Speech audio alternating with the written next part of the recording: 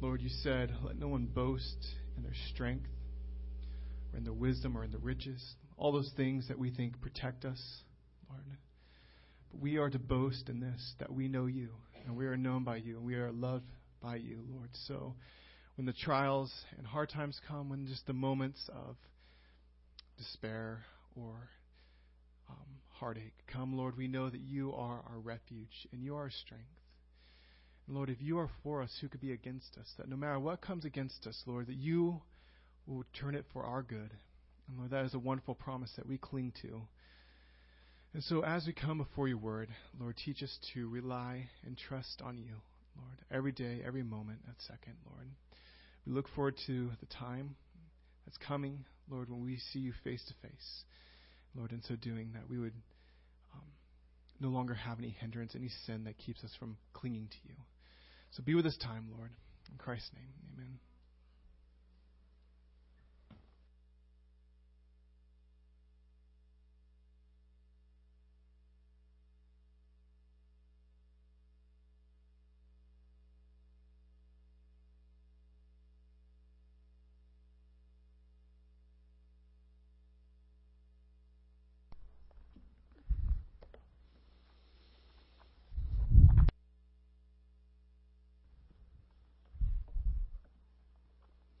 Morning.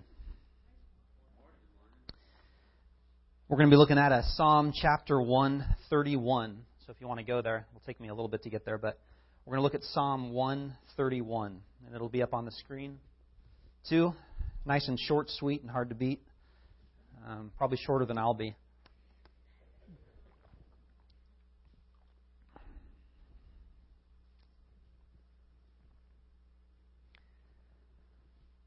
Father, we do thank you again for this time that you've given us. Thank you for your word. We just thank you that you've spoken to us.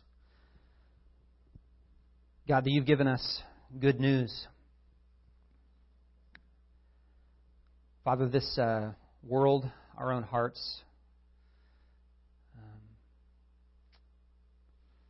can be such in difficult states.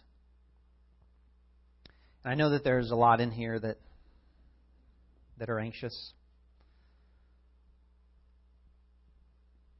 maybe depressed, Father, and I just pray, God, that you would lift people out of anxiety today. Lord, that you would lift people out of depression and discouragement today. That you would draw near and that you would help us. We thank you that you are a compassionate God, who in mercy comes to us in our distress. And God, our souls so often are unhealthy. And I just ask for health of soul in our hearts. God, that mental patterns,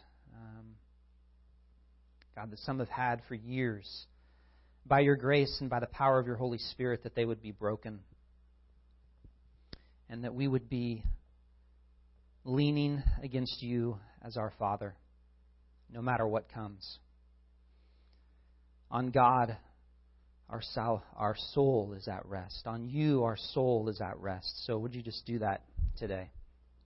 And would you help me a whole lot? In Jesus' name, amen. It's a dangerous thing to preach on a sin that you feel like you're right in the middle of.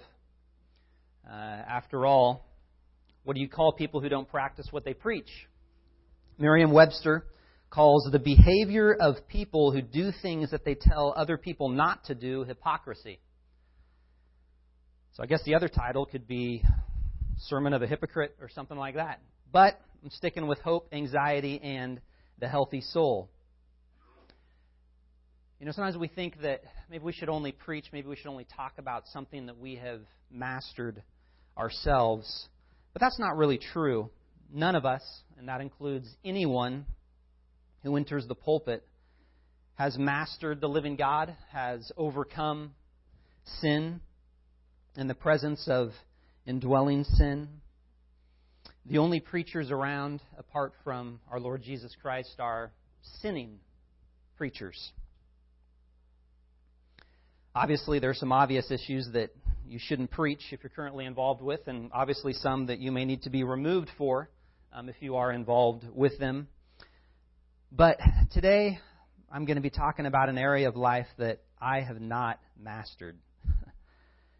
In fact, I think I've struggled more with it the last few years in my life, in my 36 years, than any other. And I'm talking about the sin of anxiety. I think I've always been a touch neurotic in my own kind of introverted way. It's played out in many different ways in my life, whether through my wacky stomach, whether in my relationship at times with God, and sometimes my relationship with those that are closest to me. But I've definitely seen the roots of the sin of anxiety in stressed out frustration, in worry, in fear, more clearly than I used to see, or at least used to notice. But the sermon's not about me. The philosopher Soren Kierkegaard described anxiety as a kind of dizziness of existence. We have other names for it, like stress. And there's a lot to be anxious about in the world at large. It seems lately that our world and our nation is fraught with tension, earthquakes, ISIS or ISIL, the Ukraine, Gaza Strip, politics, Supreme Court decisions, rise of secularism, dying churches, racial tensions, gender and identity confusion. Our news basically makes its living reporting on the mess that we humans make and the results of a fallen creation under the curse. We also have personal worries. We have family anxieties.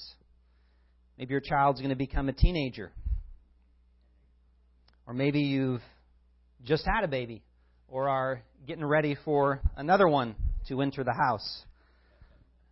Maybe it's concerns about job stability or retirement. Is it going to be there? Will it still be there even if I retire? Health concerns. We can all think of a million reasons to be anxious, to be worried over unknowns, present, future concerns. And for some of us, anxiety isn't really that much of an issue. Some of us are kind of just have the kind of personalities that take life as it comes. But for others, it's kind of like anxiety is a sick hobby that we're always chewing on. But all of us in this room deal with this sin in some level. Notice I said sin. In our culture, anxiety is simply treated as a mental disorder and not a spiritual one. It may need to be treated as both, depending on the person, depending on the situation, but it's never less than a spiritual issue. According to the Anxiety and Depression Association of America, anxiety disorders are the most common mental illness in America. It affects about 40 million adults, 18% of the population. The psychiatric field treats anxiety with many medications. The National Institute of Mental Health shows that Xanax, Ativan, Klonopin are common treatments. Also, antidepressants like Effexor and Wellbutrin are used. And, of course, there's a tons more. Medications abound. But we need more than medication. We need more than counseling, because that alone cannot forgive sin. And that alone cannot successfully fight what is a spiritual problem. The Apostle Paul and Jesus Christ, the Savior of sinners himself, they commanded us, do not be anxious, which means it's sinful when we are. Anxiety erupts inside of us, inside of our sinful souls. It's a result of our separation from God. But what is the soul? I thought about that. What is the soul? It comes right down to what it means to be human. And all kinds of theologians, philosophers, psychologists have tons of different opinions, and it can be even difficult to express in words. But there tends to be three categories. Some have reduced the soul simply to the physical. The soul is just physical reality. Everything goes down to matter, to materialism, that basically we're just chemicals that are firing in our brain. Others have broken up human beings into 3 separate parts. Like we have a physical component that's over here. We have a soulish, psychological component that's right over here in this box. Over in this other box over here, there's a spiritual part. But I think a more appropriate biblical model is one that neither reduces everything down to the physical or basically just chops us up into several different parts and compartments, but is one that considers men and women created in God's image in a more holistic way. I like the way Dr. Ed Welch, one Christian counselor, put it, that we are embodied souls. We are embodied souls. Yes, we are physical. We're flesh and we're blood. But there is also a spiritual soul. That is mind, heart, and will. And that there's actually an interrelationship that goes between both of them. They are meant to coexist. They're meant to be in relationship with one another to be whole. Because God made both. God called both good. Body and soul make up you. It's what makes you, you. So today we're going to be primarily talking about the soul, our inner, interior, spiritual life of mind, heart, and will. And we know that the soul is a big deal in the Bible because the Hebrew word for it is used 755 times in the Old Testament. 755 times. It comes from the moment in Genesis when God formed man, when God breathed life into man.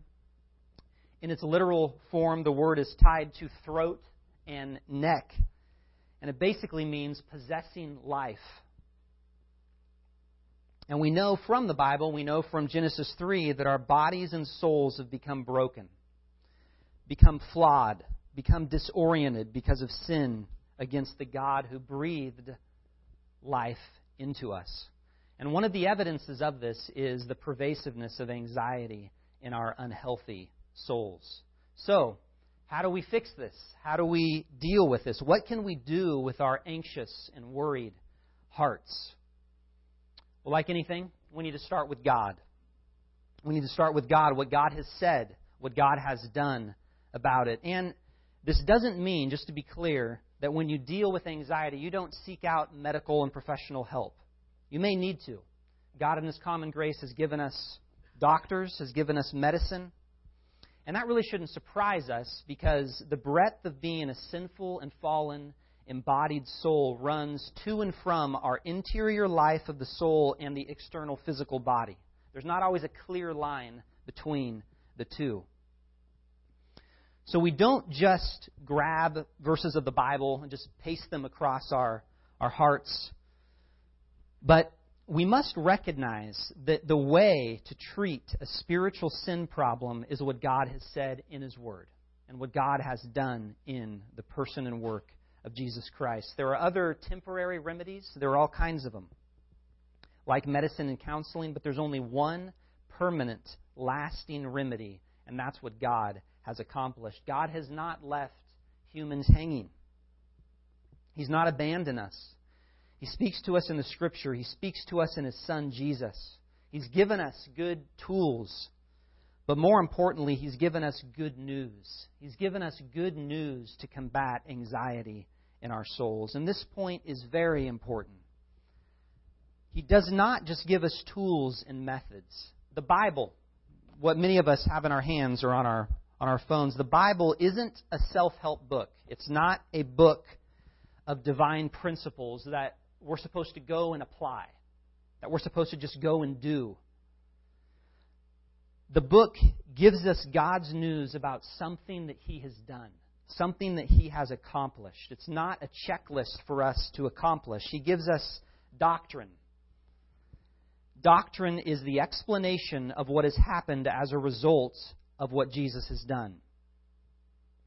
But I think today I want to start with the practical and then move to the doctrinal. Sometimes we go the other way, but I think we have a good reason today to do that, to move from practice to news.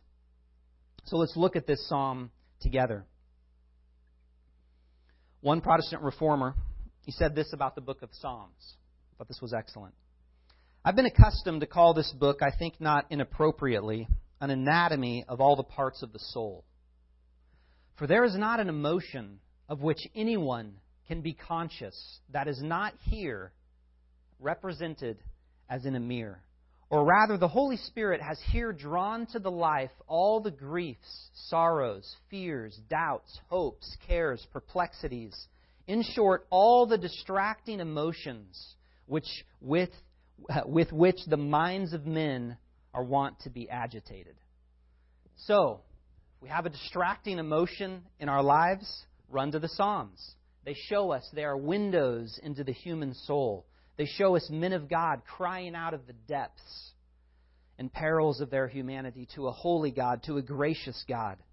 And so we're going to look at Psalm 131. Charles Spurgeon said, "This is one of the shortest psalms to read, but one of the longest to learn." O Lord, my heart is not lifted up. My eyes are not raised too high. I do not occupy myself with things too great and too marvelous for me. But I have calmed and quieted my soul.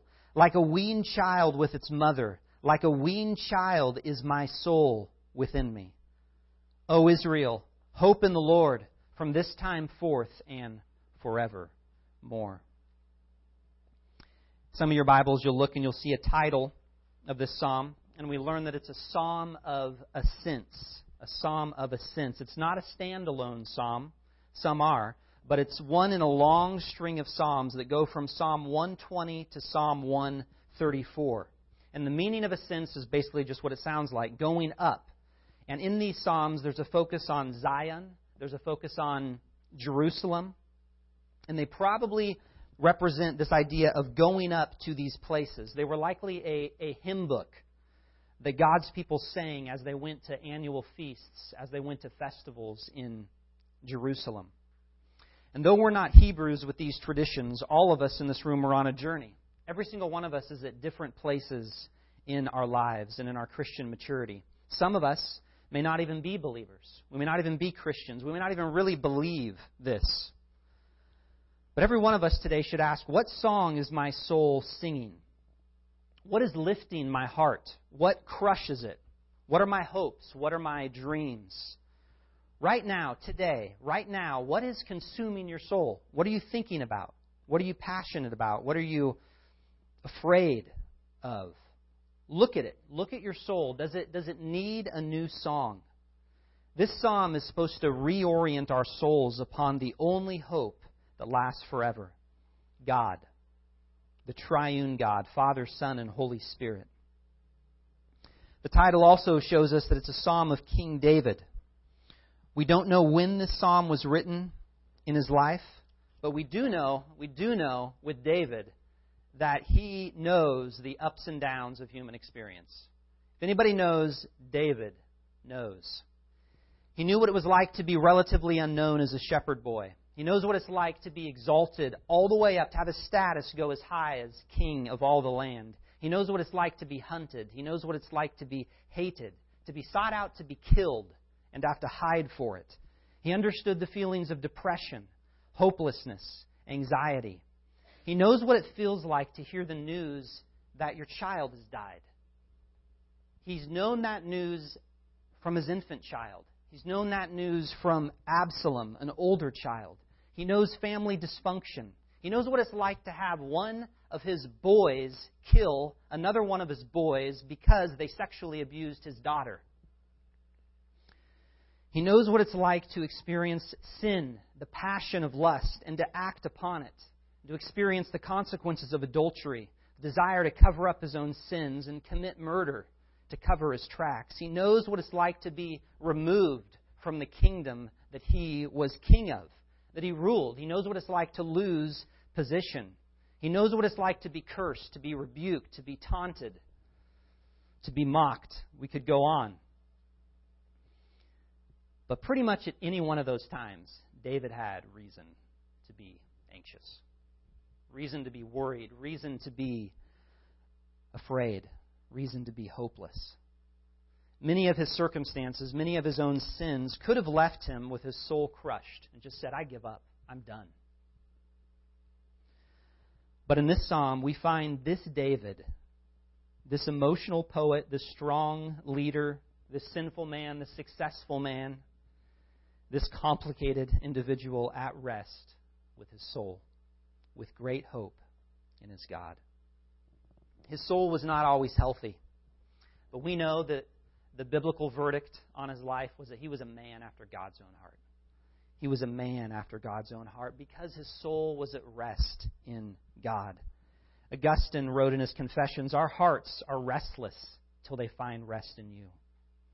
And this psalm shows us the way to rest in God. So let's learn. Let's learn from David practical ways to cultivate quiet soul rest, to cultivate hopefulness in our hearts, in the place of restlessness, in the place of anxiety. And as we read that, you may say, well, anxiety isn't in there. It's not in the psalm. And you're right. Anxiety, the word, is not in the psalm. But all of the symptoms are there, especially if you read it in reverse. Christian counselor David Pallison gives us the anti-Psalm 131. The anti-Psalm 131. Self, my heart is not proud. My heart is proud. I'm absorbed in myself. My eyes are haughty. I look down on other people. I chase after things too great and too difficult for me. So of course I'm noisy and restless inside. It comes naturally. Like a hungry infant fussing on his mother's lap. Like a hungry infant, I'm restless with my demands and worries. I scatter my hopes onto anything and everybody all the time. Amen. No. Maybe I agree in the sense of I've been there. But look back at the psalm. The first two voices, or the first two verses, are the voice of David, the voice of the individual. And verse 1 is filled with the negative word not. My heart is not lifted up. My eyes are not raised too high. I do not occupy myself with things too great and too marvelous for me. So he's describing to us everything that his interior life is not. And we need to talk to our souls. Healthy people with healthy souls talk to themselves. We see this throughout the Psalms. We see it in a psalm like, "Why are you downcast, O my soul?" Talking to your soul. Hope in God. Why are you downcast? Why are you anxious, soul? Hope in God. We need to question our soul, command our soul, tell our heart no. And sometimes you have to do it just like that. You have to say no. It's a good word. Some of us don't use it much in our lives, and it causes anxiety. Some of us need to use it more in our own hearts. We need to plaster that word no all over our soul. We need to write a Dear John letter, sonnet, to our anxieties. But we need to do this in the presence of God. We need to do this in the presence of God.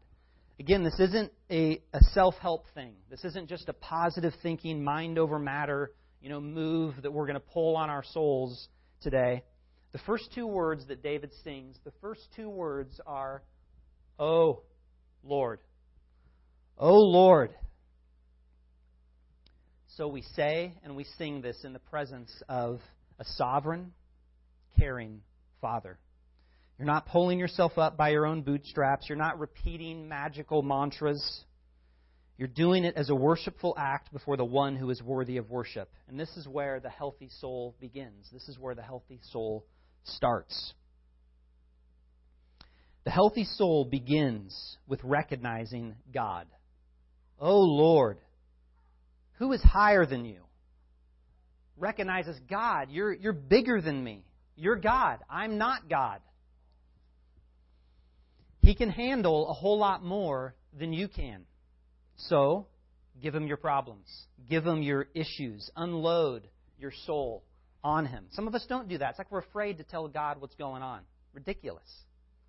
Your frustrations, your fears, your anxieties, unload it. Tell Him about it. Get it off your chest, onto His. He made your soul. And your soul will stay restless until it rests in Him. Peter, the disciple of Jesus, said hundreds of years later in one of his letters, like we read this morning, "You are to cast your cares off your heart. Cast your cares off your heart and put them in the lap of God.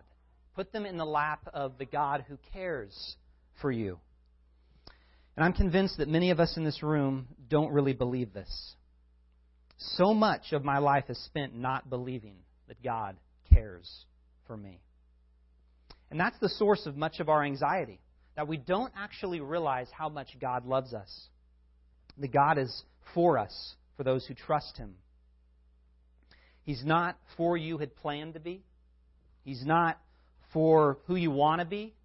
He's not for who you wish you had been. He's not for who you will be when you finally get everything all figured out.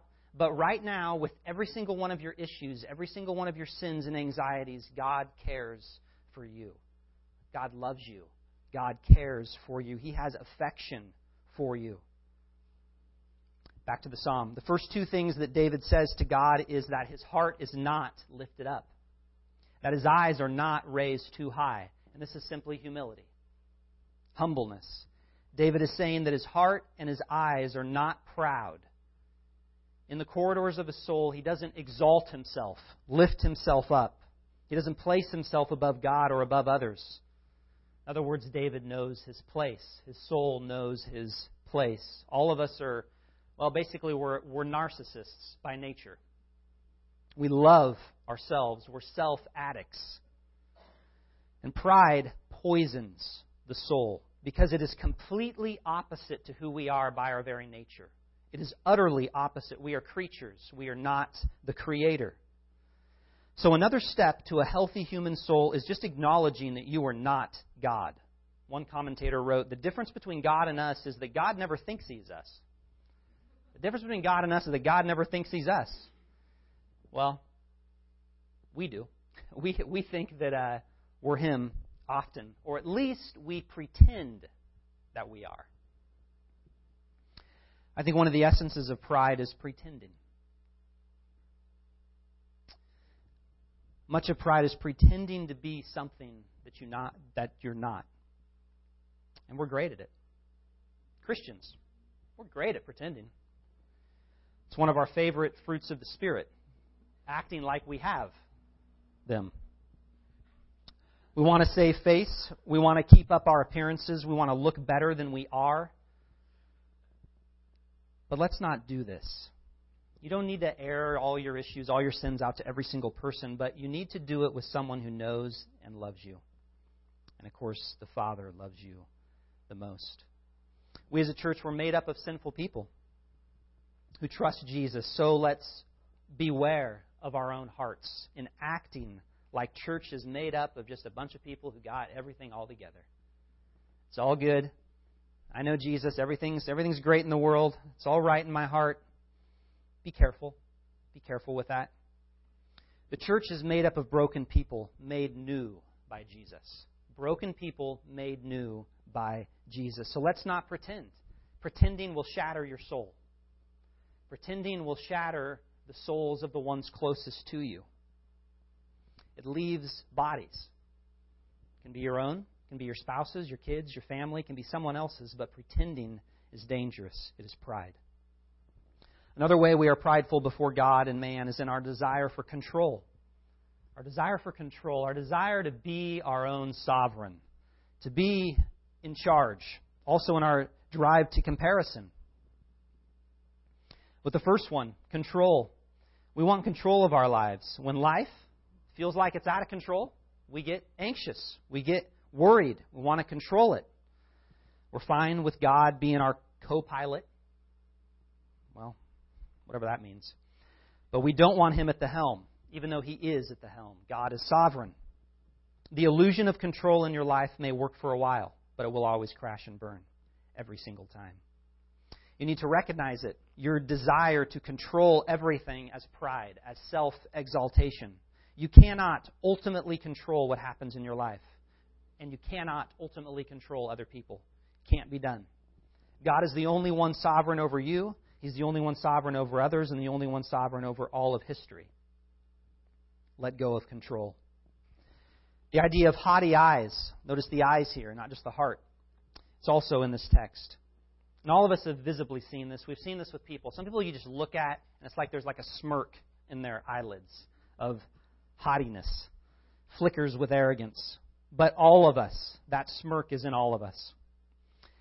It manifests itself in our desire to constantly compare with others. The internet and social networking make this temptation even worse.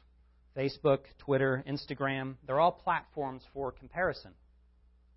I use all of them. But they are platforms for comparison. Though the text here focuses mainly on just plain vanilla pride, comparison actually works in two ways. There's just, again, that plain vanilla pride that latches on to the appearances of always being the best, the smartest, the prettiest, the best homemaker, the best husband, most spiritual. But there's another manipulative, prideful comparison, and that's self-pity. Always feeling like the worst, the ugliest, the stupidest, the least spiritual. Woe is me. Everything is so bad. I'm such a victim kind of way. Both are prideful. Both are poisonous to the soul. Both demonstrate a wicked heart and corruption of soul. Unhealthy. The way out of the pride in this text is to keep your heart low. To keep your heart low by looking up to the one who is high and exalted. To cry out, "Oh, Lord." Focus on what He is, who He is, what He's done.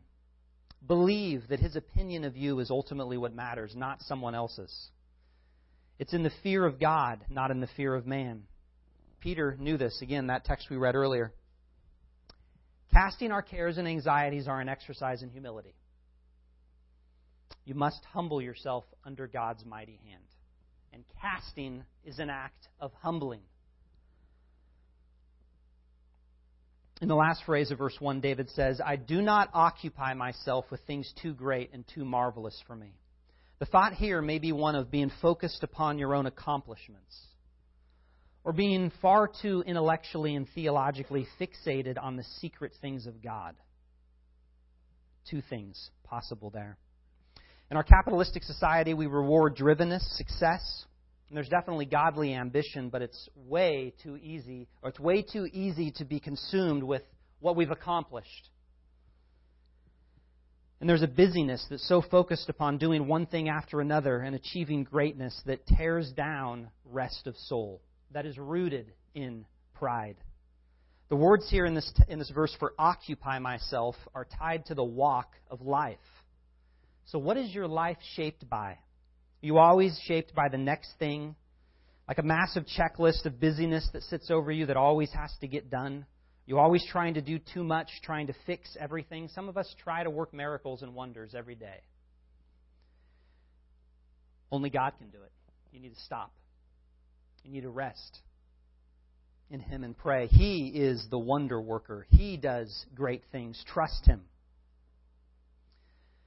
The other piece here is being overly preoccupied with the mysterious things of God, His secret providence, His secret will, trying to understand what cannot be figured out. Trying to think of what are all the reasons why God does all that He does. If we do that over and over again, get so consumed with things like the problem of evil, where did sin come from, all kinds of questions, philosophical ones, theological ones, that we can look at, and it can be helpful at times, but when we become overly fixated upon them, they lead to depression, they lead to discouragement, and it shouldn't lead there. It should lead to worship, to bowing before Him. The Old Testament book of Deuteronomy put it this way: the secret things belong to the Lord our God, but the things that are revealed belong to us and to our children forever. In 29:29 of Deuteronomy. God's revelation to us will always lead to questions, but our preoccupation is always to be what He has revealed and not what He has not revealed. There's some things you will never figure out in the Bible. There are some things that have happened to you that you will never figure out, that you will never have a perfectly worked out answer for in this lifetime.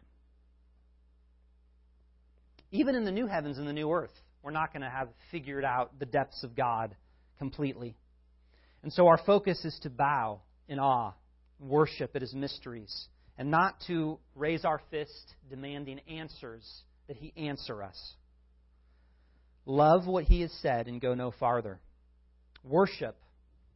Don't try to figure out the sovereign God of the universe. Now the second verse. Here we find David's soul at rest, like a quiet baby in his mom's arms. Verse 2. There are a few different ways actually to interpret this. What's a very picturesque moment here in the Psalms. The Hebrews, they probably sang this song, like I said, as they went up to Jerusalem. Many of them would be moms carrying their kids as they sang. And some scholars take it to mean a child who is fully weaned, mature, never to nurse again. Others take it to represent a child resting contented with her mom, possibly after feeding. After my research, I'm going with the second option. The New Living Translation puts it like this: I have stilled and quieted myself, just as a small child is quiet with its mother. Yes, like a small child is my soul within me. Another translation puts it like this: I have learned to feel safe and satisfied, just like a young child on its mom's lap. So I think what's actually being pictured here is a soul that looked like my daughter Grace did after she nursed. I can remember Grace after she nursed, and she worried about nothing. Basically, she had pretty much a breast milk buzz. That's what she had. Her eyes would basically roll all the way in the back of her head. There would be this smirk that just kind of came across her face in this daze. And it was, it was like she was hitting the sauce a little too much. She was completely content. She was happy. She was safe. She was satisfied, utterly oblivious to anything else that's going around her, but closeness to her mom. That is what our soul should look like. It's completely opposite to the picture of an anxious, frantic, restless baby, restless soul. Our soul should be that satisfied in God. Childlike trust, childlike hope. So what's the state of your soul? What song is your soul singing? Are we wailing like a baby, restless, out of control? Or, like a baby, after nursing, are we satisfied, quiet, at rest, safe, full? So how do we do this? How do we calm and quiet our souls? The idea here is making your soul level with that calmness and quietness that it speaks of. Smooth, unruffled, calm sea instead of a choppy and wavy ocean. A soul fed, a soul happy in God. We just learned a few negative ways that we can do this. Repent of our pride. Repent of comparing all the time. Repent of your desire to control yourself, everyone around you, your circumstances. Repent of your godlike desire to work wonders, to accomplish everything. Repent of being preoccupied with the things that are beyond your understanding. That's a huge way. It's right there in the text. But what's the positive thing to do? Don't just tell me what not to do. Tell me what to do. And I think the first implicit answer is look outside yourself. Verse 1 is simply just get over yourself. Just get over yourself. But coming up in verse 3, it's get out of yourself. Quit being so wound up inside with your issues and you. Look outside. Look at the switch between verses 2 and verse 3. David shifts from the personal to the community. It shifts from being the voice of the individual to the voice calling out to the community. It moves from the individual's private experience with God, O Lord, to the individual's corporate experience with God's people, O Israel. This itself is an attitude of a healthy soul. Individualism, excessive introspection kills. The private spirituality that sometimes we as evangelicals are so infatuated with can actually be very dangerous. It's not just you and God. It's not. All of us will stand before God to give an account individually, but all of us are connected to His people. To be in Christ is to be in Christ with every other believer. So the call to hope here is a call for us, a call for all of us to hope. It's a reminder that we're not on this journey alone, that we're in it with God, with His people. That if we try to live apart from either one, our souls will become disoriented, will become destructive. In a recent sermon, Christian counselor Paul Tripp said, "The doorway to hope is personal hopelessness." The doorway to hope is personal hopelessness. And that's exactly right, and it works well here. You can't permanently solve your own anxiety. A medication can't permanently solve your anxiety. A therapist can't permanently solve your anxiety. You can't make for yourself a healthy soul. Healthy souls see that they're helpless, that they're hopeless, and that God is their only hope. And so that's the explicit answer of the text. Look outside of yourself, implicit, everyone else around you, and then look outside to God. Put your hope in God. Place your hope in something outside of you, in the God of the universe. Hope in Him, and do so forever, because He is the only one who is eternal. Hope in God kills anxiety. Hope in God quiets the soul. It weans the soul off of ourselves and off of the world, because it waits in expectation of all that God will do and all that God has done. We're not going to see everything perfectly right now.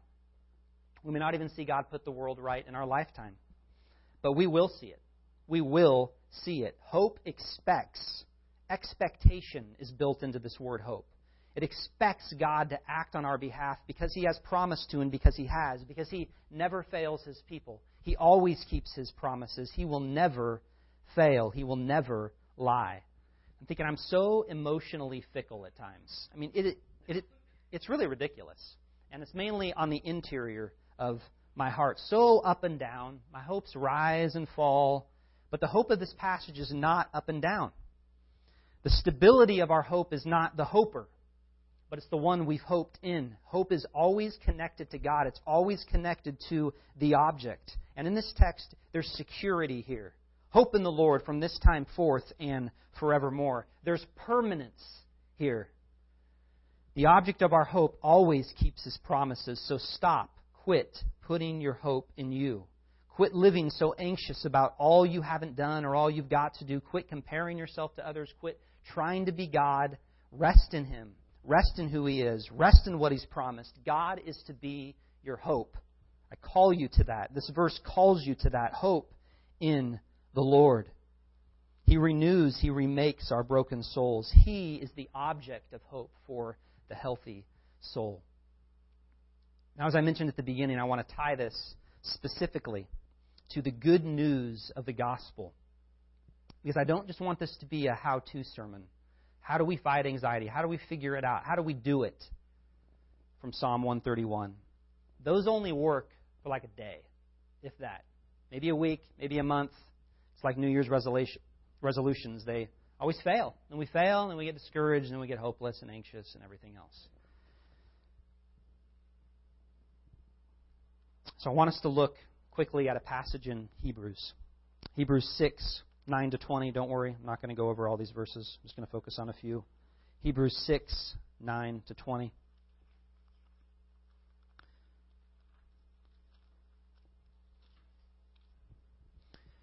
Though we speak in this way, yet in your case, beloved, we feel sure of better things, things that belong to salvation. For God is not unjust so as to overlook your work and the love that you have shown for His name in serving the saints as you still do. And we desire, each one of you, to show the same earnestness to have the full assurance of hope until the end, so that you may not be sluggish, but imitators of those who through faith and patience inherit the promises. For when God made a promise to Abraham, since he had no one greater by whom to swear, He swore by Himself, saying, Surely I will bless you and multiply you. And thus Abraham, having patiently waited, obtained the promise. For people swear by something greater than themselves, and in all their disputes an oath is final for confirmation.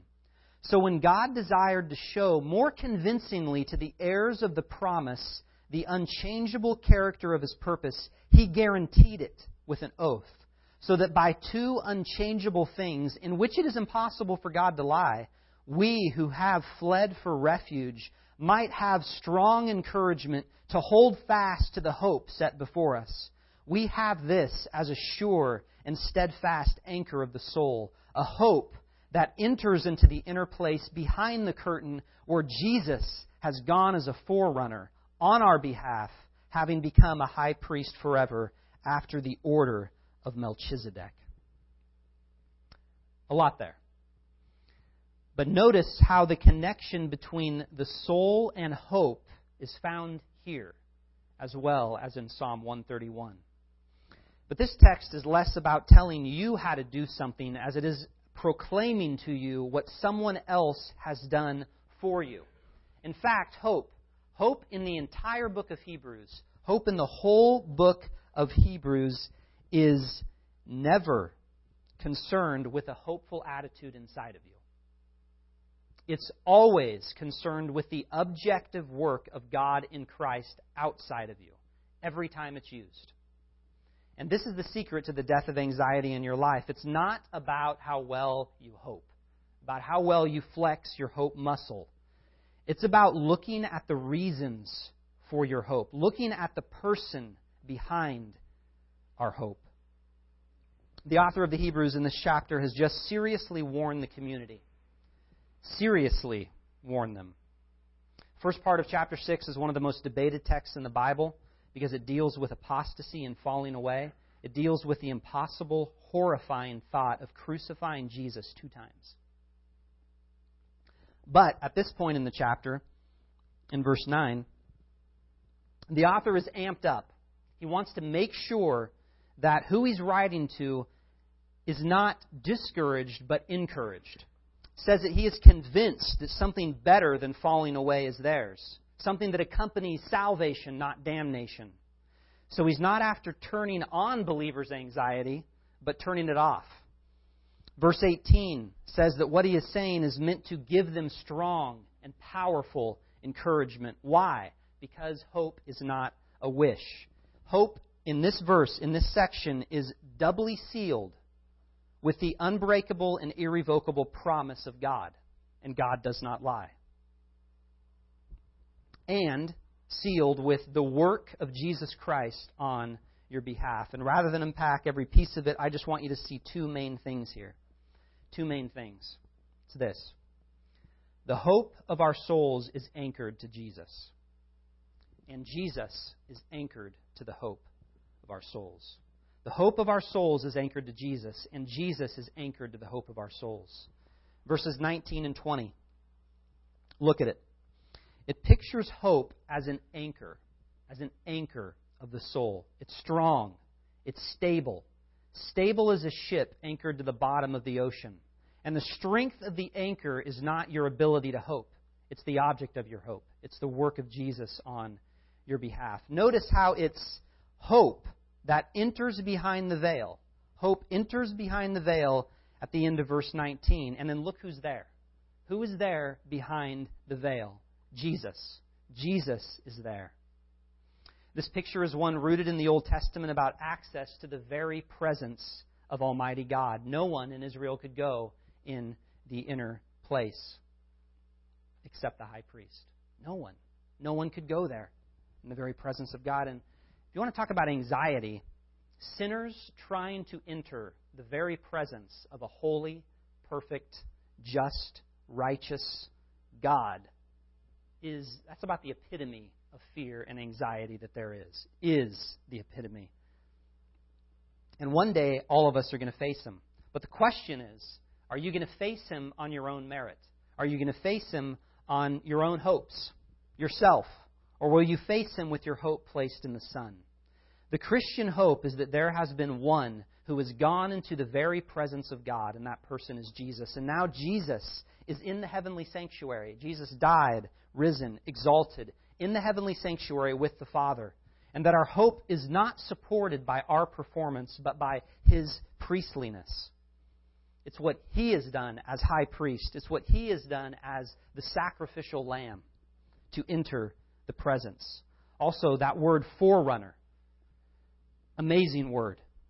Webster's defines forerunner as this: one who announces or indicates the later arrival of another. One who announces or indicates the later arrival of another. So the fact that Jesus is your forerunner, if you think, well, kind of went before us. Well, great. How does that help me? I mean, he's going before. It's not just that. It's not just that Jesus has gone before us. It's that He is the forerunner. It's not just the Father doing a head count, waiting to see everyone who's going to follow Jesus get in there. But it's that because He has arrived, you will arrive. It's the assurance that more are coming, that more will follow Him. His presence there guarantees your presence there when you trust Christ. So your hope is not just bound to Jesus. Jesus is bound to you. His entrance into heaven announces your entrance into heaven. I think some of us are thinking, what happens if we just can't take it anymore? You know, what happens if we have a nervous breakdown in light of just the brokenness of our own lives or the brokenness of things around us? What happens if we lose our minds to Alzheimer's? What happens if we end up sinning horribly? What about this physical pain that just continues to eat at me day after day? What about relational pain in my family that never goes away? The Christian hope is not about your circumstances. It's not about the activity of your soul. It's about the activity of the anchor. It's not just that your soul is anchored to Jesus, but that Jesus is anchored to your soul. He's gone before you. And if you've trusted Him, even with just a childlike faith, little tiny mustard seed faith, if you've trusted Him, you are coming with Him.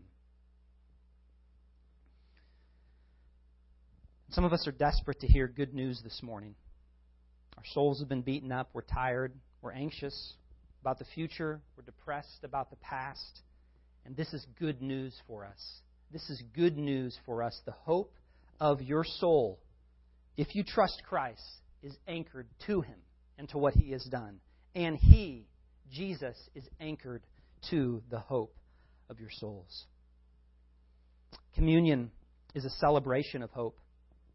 A celebration of hope. The meal of hope. It's a visible reminder to our souls that Jesus is our champion. It's a way every single week to get re-anchored.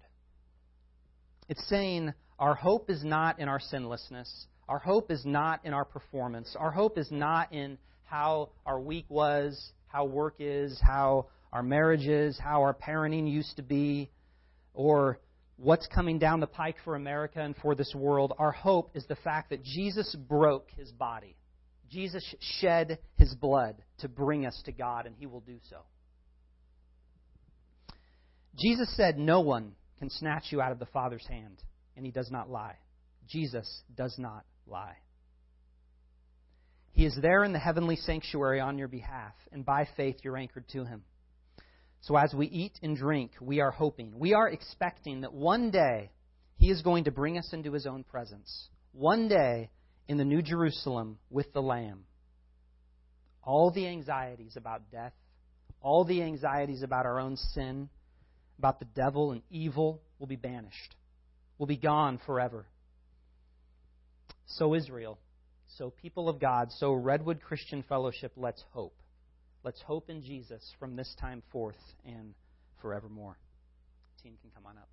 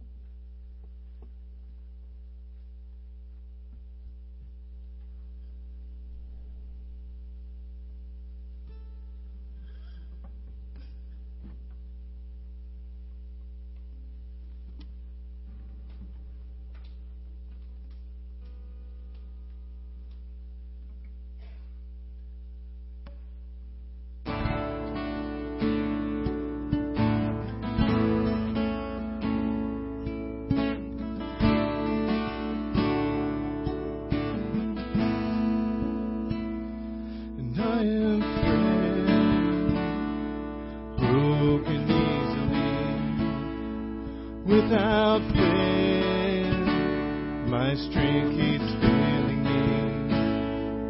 All alone, powerless to lift myself from the pit that I am in.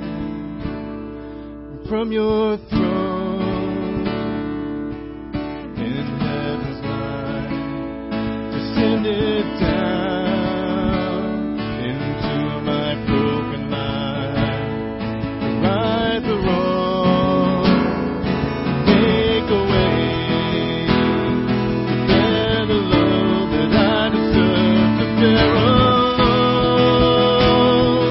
I need you, Jesus. I need you, Jesus. I need clean hands. I can't, you can. I need you, Jesus.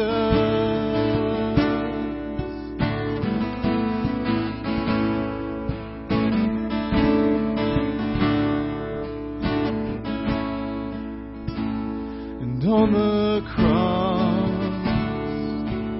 on our behalf, the Son of God bore the Father's wrath.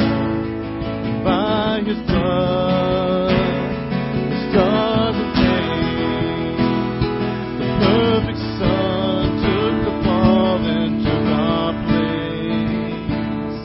And in His grace and unfailing love, the risen King is on His hand to us, to lift us up from the pit, set our feet upon the rock and never stand. I need you, Jesus. I need you, Jesus. I need clean hands. I can't, you can. I need you, Jesus. I need you, Jesus.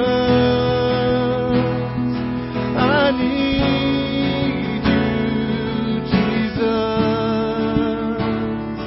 I need clean hands. I can't, you can. I need you, Jesus.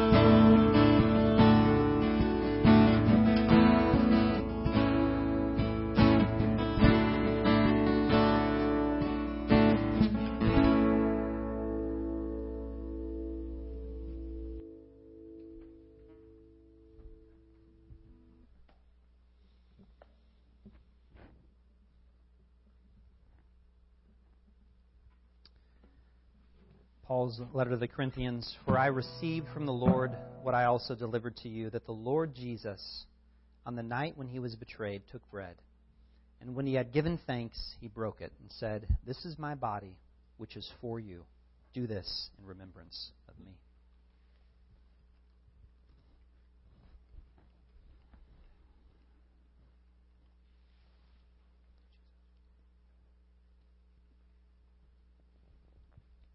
In the same way, also He took the cup after supper, saying, "This cup is the new covenant in my blood. Do this as often as you drink it in remembrance of me."